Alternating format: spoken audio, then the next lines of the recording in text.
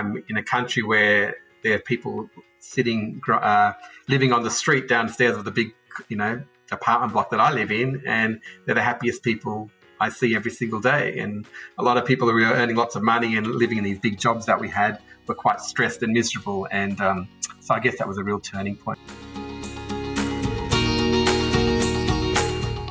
This is Property Investory, where we talk to successful property investors to find out more about their stories, mindset, and strategies. I'm Taran Shum, and in this episode, we're back with property investor Julian Khursigara.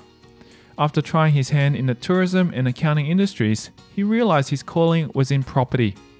We hear about the perceptions people have of buyer's agents in the digital age, and how he found himself driving past one of his properties and considering rolling out the red carpet.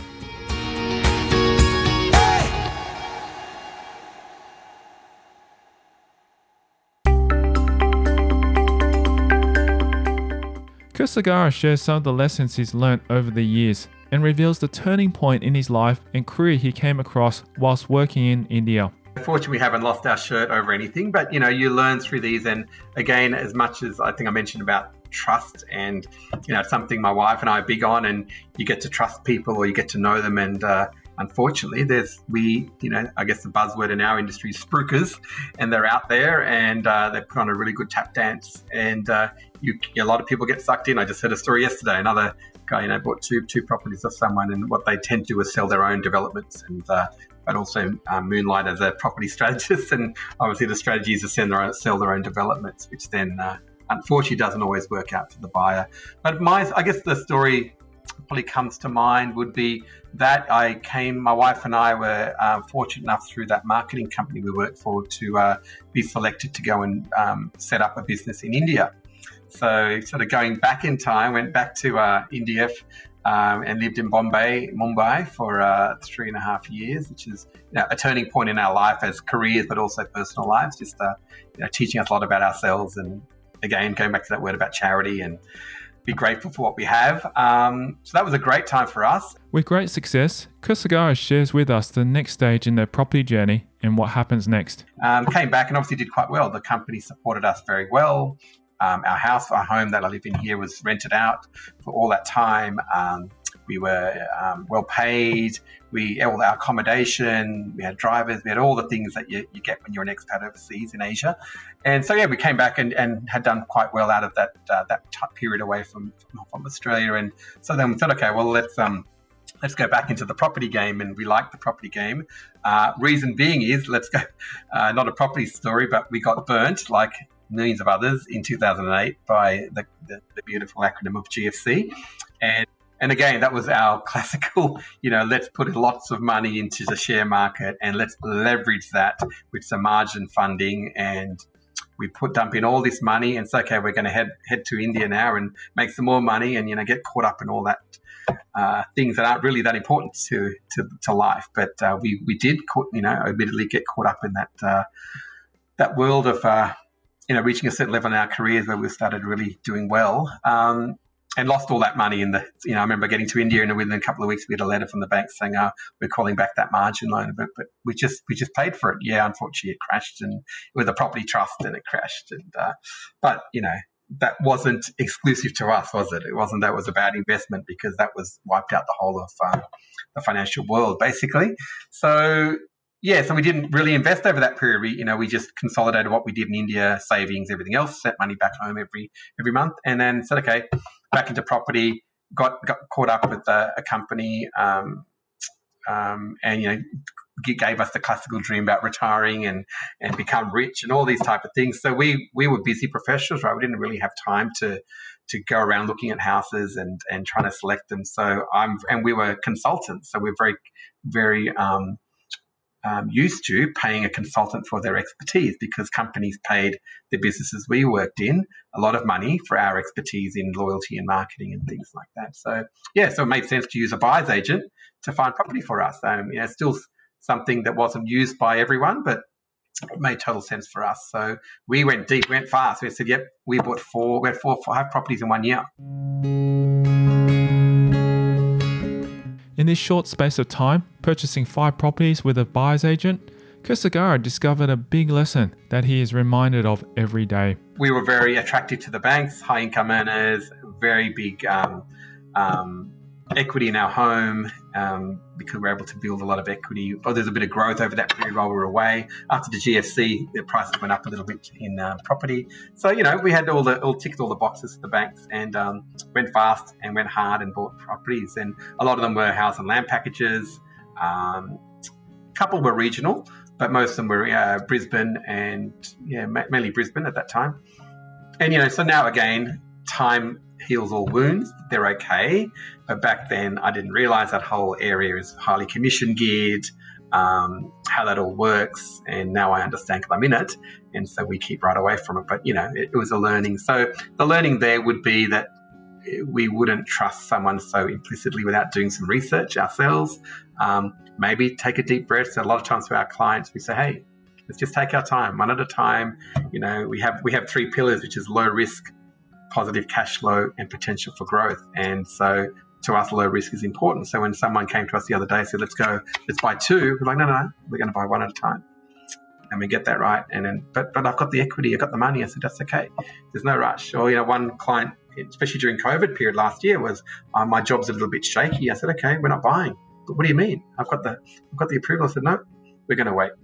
And, I think people get shocked that we do that, but that's just the way Luke and I like to work. And, we really do want to do the best for our clients and best for them individually. And yes, we could easily have taken that money and bought some property and made some cash, but we know long term it's going to be in our benefit. And we're seeing that now. The business is really doing well. He reveals the moment it all clicked into place for him and what made him realize property was his future. Quite often I'll say it's not only a game of property. It's not about finding, a lot of guys come to us or couples and we want a unicorn. It's like, well, if they existed, we'd all have one, right? So, we have to try to take that seriously, but also, dampen a little bit their enthusiasm that unicorns don't exist. And we will definitely find you a very good property deal, and we'll show you that through our data-led research. But that's something we have to focus on. So leveraging the bank, it's a game of finance, not really a game of property. So when the banks, like now, are giving us good leverage to borrow, the capacities they're borrowing at, yes, they're still a bit tight. Back in the day when I said I bought 5 properties, there's no way I could do that today. To be honest, I don't recall even signing too many loan documents, but we got 5 loans somehow. So, I won't spread that gospel too high, but I think we all know what happened because the Royal Commission outed all that out. And unfortunately, that happens in all industries, and it'll probably still happen in banks because no one really got in trouble for it, right? So, when the banks are offering us money, particularly at this rate, and we're seeing it in the market, it's getting a bit hot now.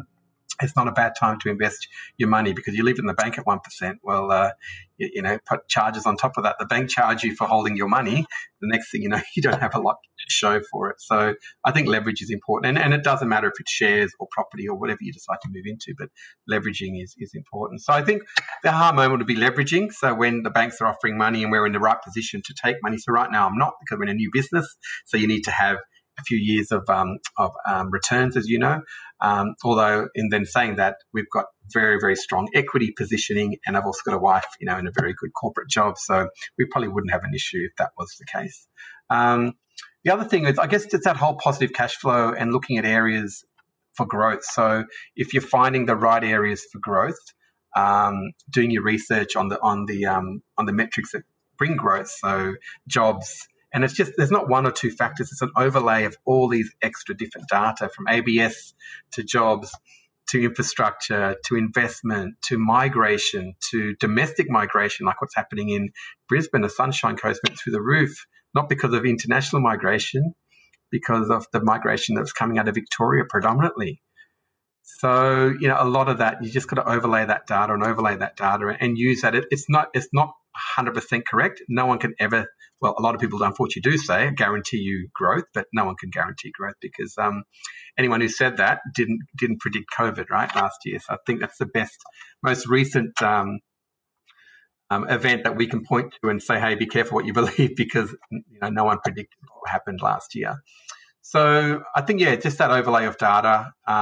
So for me, it would be leveraging the bank, understanding the research that you, like you said, like you can do now. It's online. A lot of it's free.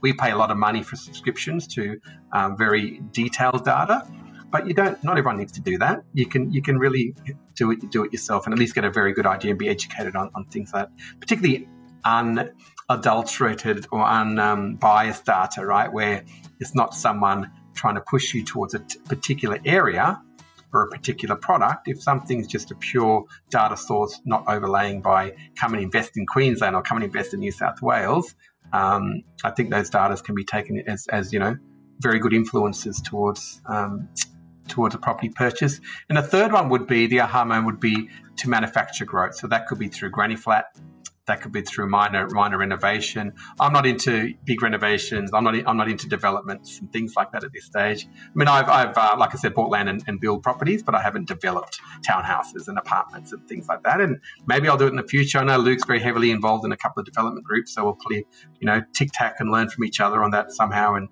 we'll probably do something in the future together, I'm sure. But yeah, for me, it was more about understanding those metrics and using that to help us, grow for ourselves, and also, more importantly, put together an individual strategy for each of our clients. I love what you've said about that. Those three key points are very important. And I mean, I might just add to it is, because there's so many great people out there like yourself, tap into that resource as well, because you combine all that. I think you'll be very well armed in looking at getting investments, especially if you're doing it for a long-term build. I think it's not rocket science. We try to keep it simple, and we do a lot of mentoring. I've got a couple of young clients coming through at the moment who, their first property, and we love that. And Luke and I love that these teenage boys, 19, 20-year-olds, finish up their apprenticeships and want to get into property. And we're like, yeah, well, let us help you get your first one, but we're going to educate you through the process. We're going to document it for you. We're going to mentor you through. Luke's got a training and qualifications in training and mentorship, and we've designed a course around it. As you remember from the beginning of this conversation, the first business he set up was called First Time Property Investing. But what that business didn't have at the end was everyone, once he went through the course with them, they said, okay, I need to buy a property now. Can you help me? And so that's when he probably went, the aha moment is I need to also buy them a property as well, not just help them educate them, because he thought once they're educated, they go and buy it themselves. But people still are busy. They don't have time. And so when people said, a client yesterday, very busy, with the technology sector, earns very good money, he's going to probably spend close to $1 million on a property, but can you help me renovate that? Do the pest and building? Can you get a decking put in there? Can you rip the carpets up? And so we're not carpenters or experts in that, but we have connections. We have teams of people who will manage that for them and get that done for them. So they don't have time to go up to Brisbane every weekend and pay to rip carpets up. So it just doesn't make sense. So we know we can be that one-stop shop for a lot of busy people.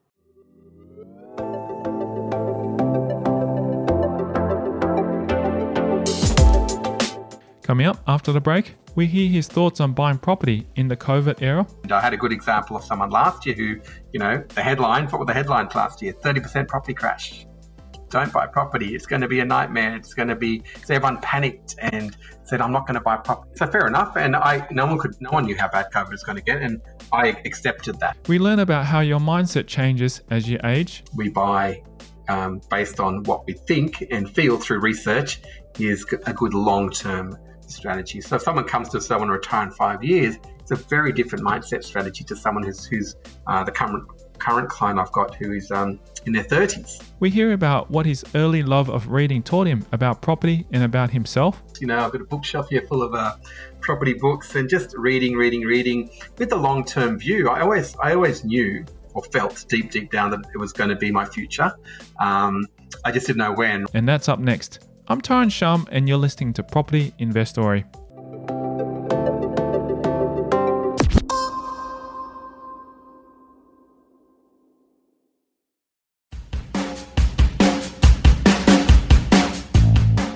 Hey property investor, is your cash or equity currently earning you 1 to 2% per annum sitting in the bank? What if I said to you that you can do better? To find out more, simply register your interest to become a money partner at propertyinvestory.com. Right now, there are great opportunities in the property market, and I'm looking for money partners who want to invest to get a high return with low risk on their money for 6 months. Register your interest by visiting propertyinvestory.com.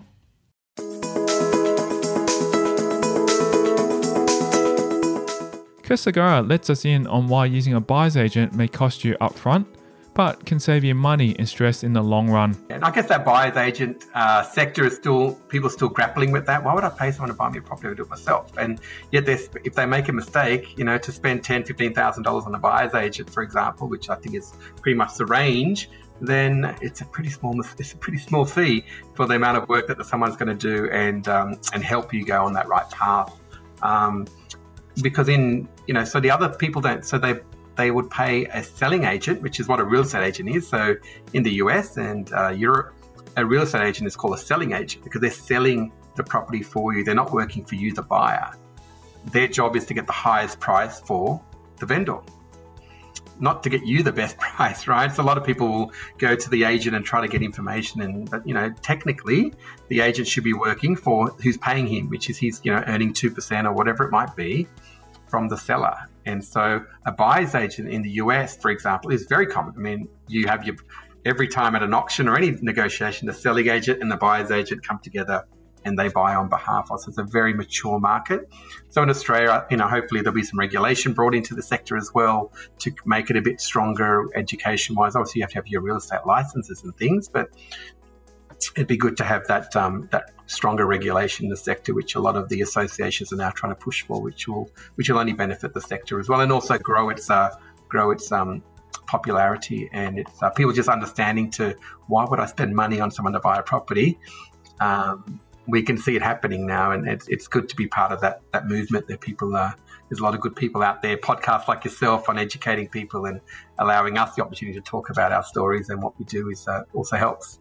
Mindset is key when it comes to strategy and when it comes to using a buyer's agent as well. It's a mindset thing, right? And also time. And if people are truly busy, a lot of people say, I've got no time, but yet they'll spend half their day researching property. But what I also find, mindset's very important for us on how we talk to our clients and educate them is they won't make the move.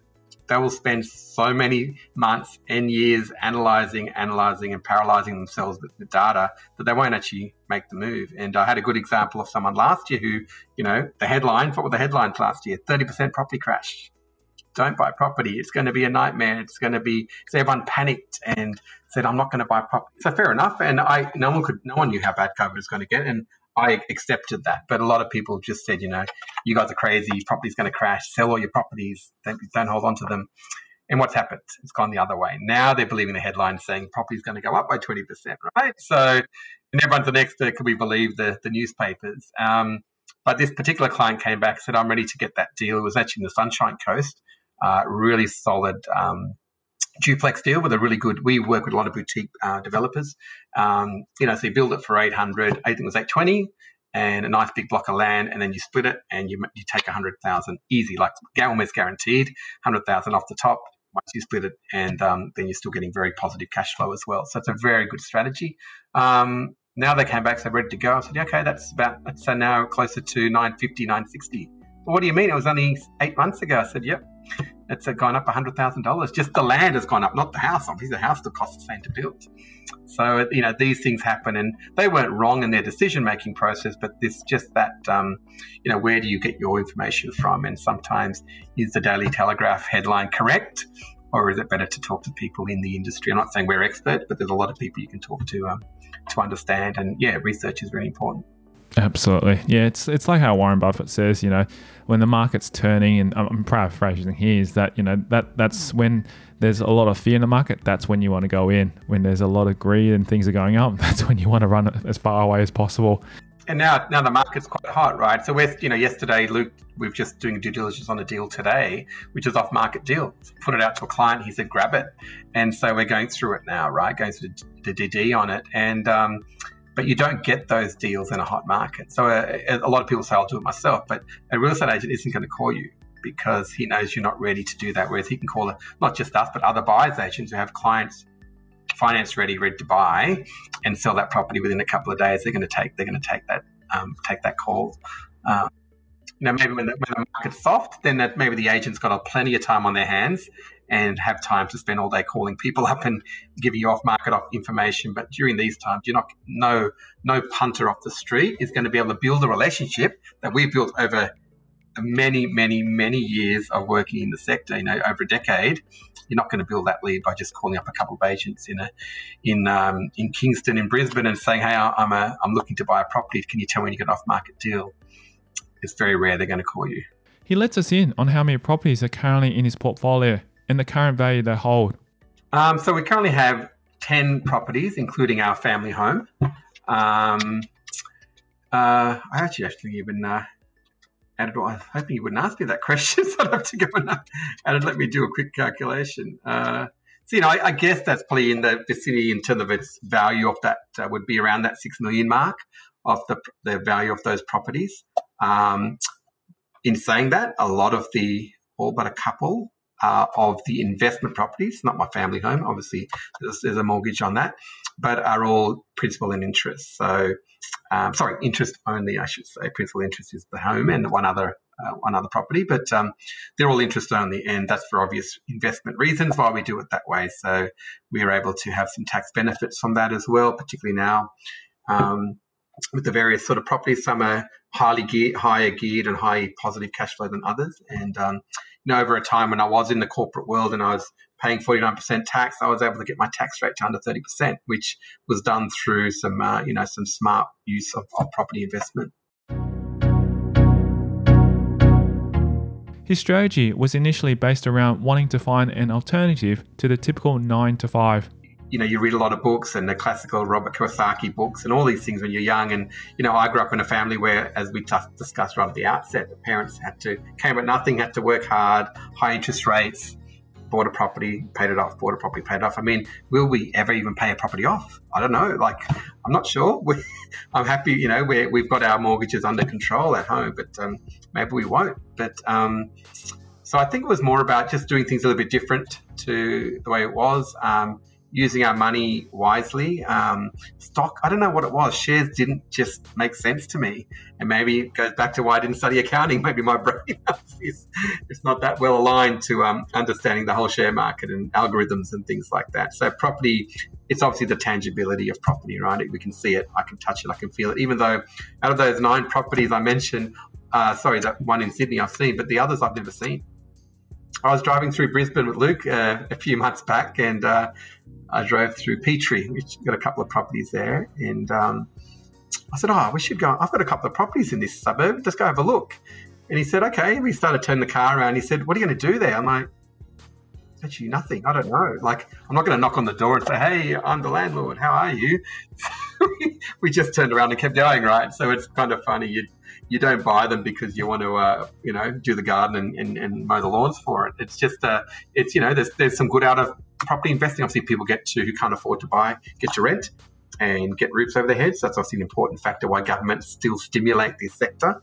From a personal perspective, obviously, there is that leverage and that time in the market. So if you invest, and yes, we do go some ups and downs, and there were that 8-year period that everyone forgets about, conveniently, where Sydney didn't move, Melbourne didn't move, and Brisbane didn't move, and they haven't all done it, luckily, at the same time, and that's why we want to diversify and have properties in different states and different cities and different areas, and not just buy next door because that's where I grew up and I want to buy next door to mum and dad.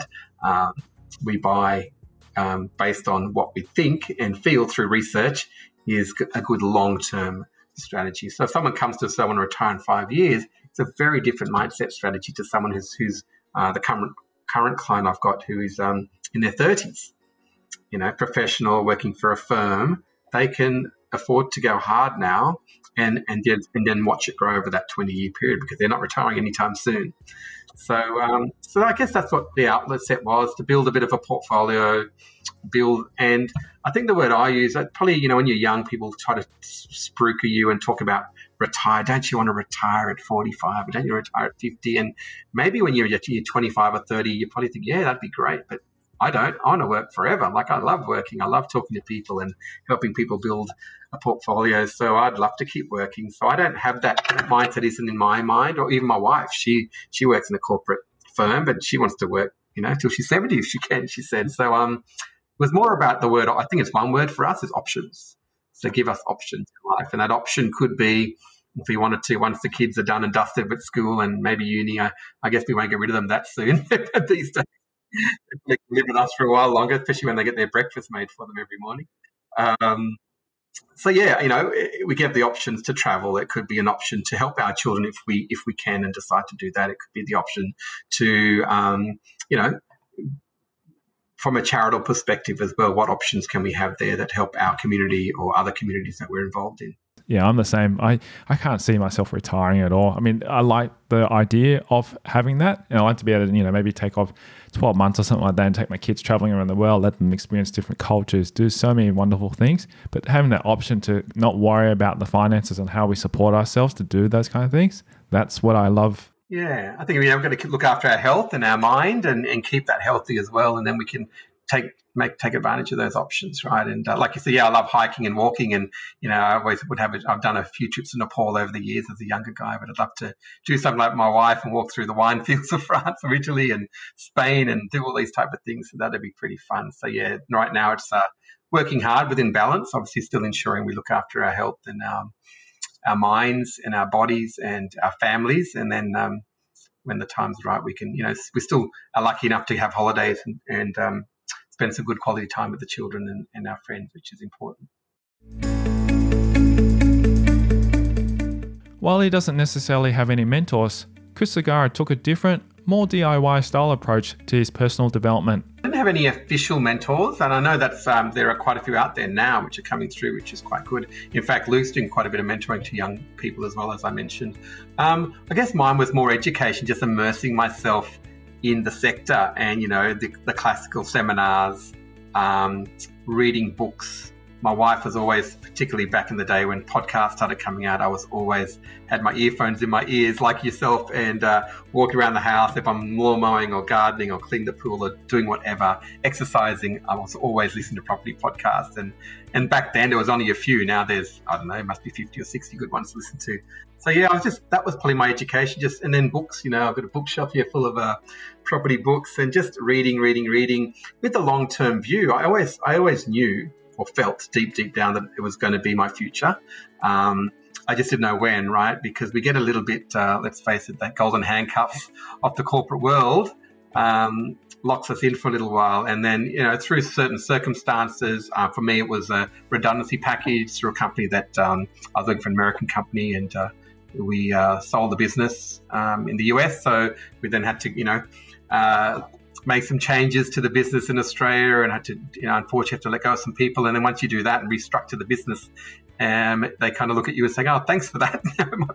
we might have run out of room for you at the top." So, and these things happen, and it's happened a couple of times to me now, and and I see it happening to friends now as well. You're getting into your late 40s and some friends into their 50s, and it happens. And it's much harder to get those senior roles when you're at that age group. So in your 30s, you're bulletproof. You can never almost lose a job in your 30s.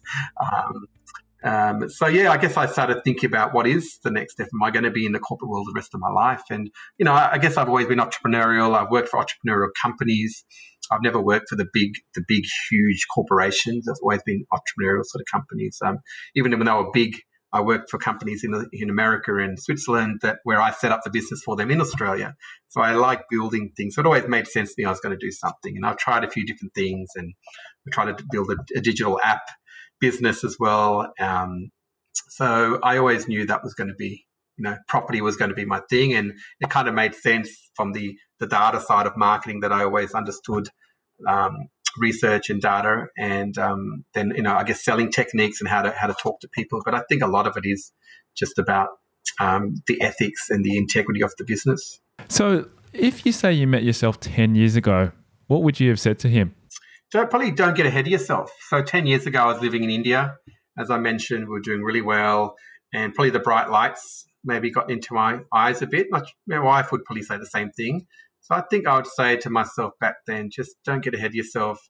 Remember the grounding of your life and the lessons you've learned through your family and the people you hang out with, as we say, whether some of the people we are the 5 people we are closest to, and just remember those things. And I mentioned that India was a changing had a big change for my mindset in life, and because we did luckily pick up that lesson there to say we're very lucky to see what we have in this country, and I'm in a country where there are people sitting living on the street downstairs of the big apartment block that I live in, and they're the happiest people I see every single day. And a lot of people who are earning lots of money and living in these big jobs that we had were quite stressed and miserable. And so I guess that was a real turning point. So I think that's what I would say. Just take a deep breath, be grounded, and be grateful. Where do you see yourself and I guess your family and what you're currently doing in the next, say, 5 years? My girls will be in 5 years' time. We'll finish high school by then, both of them. So that'll be great because they're in private schools. So that'll help our bank balance a little bit. I'd see them, potentially being at university or doing something like that, probably living with us, hopefully living with us, even though sometimes we love them to be elsewhere. And I think probably doing the similar things in terms of loving our jobs. Both my wife and I love what we do. I'd hope in 5 years' time our business would be in another phase of where it is at the moment, where we could probably give back a little bit more, employ some people to build their careers. The main thing is to stay fit and healthy. So something we really work hard on as a family, and but it's not just your body; it's your mind as well. So Luke and I both volunteer at Lifeline at the crisis suicide call centre. So we obviously are trained on how to talk to people through that process. So I think it's important for us to look at that as well as probably see myself doing maybe some more hours there as well. As well as what we're currently doing in our business and in our family. So Julian, you've achieved a lot of great success out of your whole journey, and I'm really, really, appreciate that you shared such a great journey. How much of that has been due to success, your success due to your intelligence, hard work, and skill, and how much of it do you think is because of luck? I'm a big believer in you make your own luck, and I think you have to put in the hard yards. Intelligent, yeah. I don't think I'm overly intelligent, in a classical sense, but I think I'm pretty learned. I think I read a lot. I say to people I have a lot of common sense, and sometimes that's not all that common. And I've noticed that in the corporate world, particularly where sometimes common sense wasn't all that common in some of the highly higher, when I started going sort of into higher positions and sort of senior executive and management roles. I think a lot of it is hard work and perseverance, getting up and you get knocked down and not, crying over spilt milk, so to speak. Unfortunately, we sometimes have to dust ourselves off and maybe hide in a corner for a day or two, but you realize that you've just got to keep going and keep strong. And if you keep putting in and keep doing the right things and holding on to your integrity and doing the right things. I mean, I've been around and I've seen a lot of unethical behaviors in business. And I kind of just tried to focus on what I guess the morals that I was brought up with and what I like to live in life. And I think eventually you start to get repaid. And sometimes, there are some people out there I know very much they're doing some really bad things in the property sector, particularly, and they're still growing bigger and bigger. And, you can worry about them and get jealous and why are they driving fancy cars and living on the water in $5 million homes, or you can just focus on what you can do and control the controllable, which is what I do and what I do for my clients, community and our business, and ensuring that our value systems in our business align with our personal values as well. Great. I guess how much of it do you think it was because of luck, though? I'll have to say there is a lot of luck, because sometimes how do you get into how does that come to you? How does that person come into your life out of nowhere? How do you bump next to someone on a plane, which has happened to me, and next thing you have a chat and that happened? Is that luck? Yeah, I guess that's luck. Is it coincidence? Is it, was it always meant to happen? Was it always the path you were meant to go down? I love a book called The Alchemist, a Spanish author. I don't know if you've read that one, Paulo Coelho. There's a lot about that, right? Whether you get what you're destined for, and whether you can create your own destiny, or whether it happens. And so I'm a big believer. I guess as I've got older as well, sometimes it comes by experience. I probably use the word luck a lot more and think, that person's lucky. They're really lucky they got that. They're lucky they got that job. But I guess I believe if you put in the hard work, luck will come your way as well.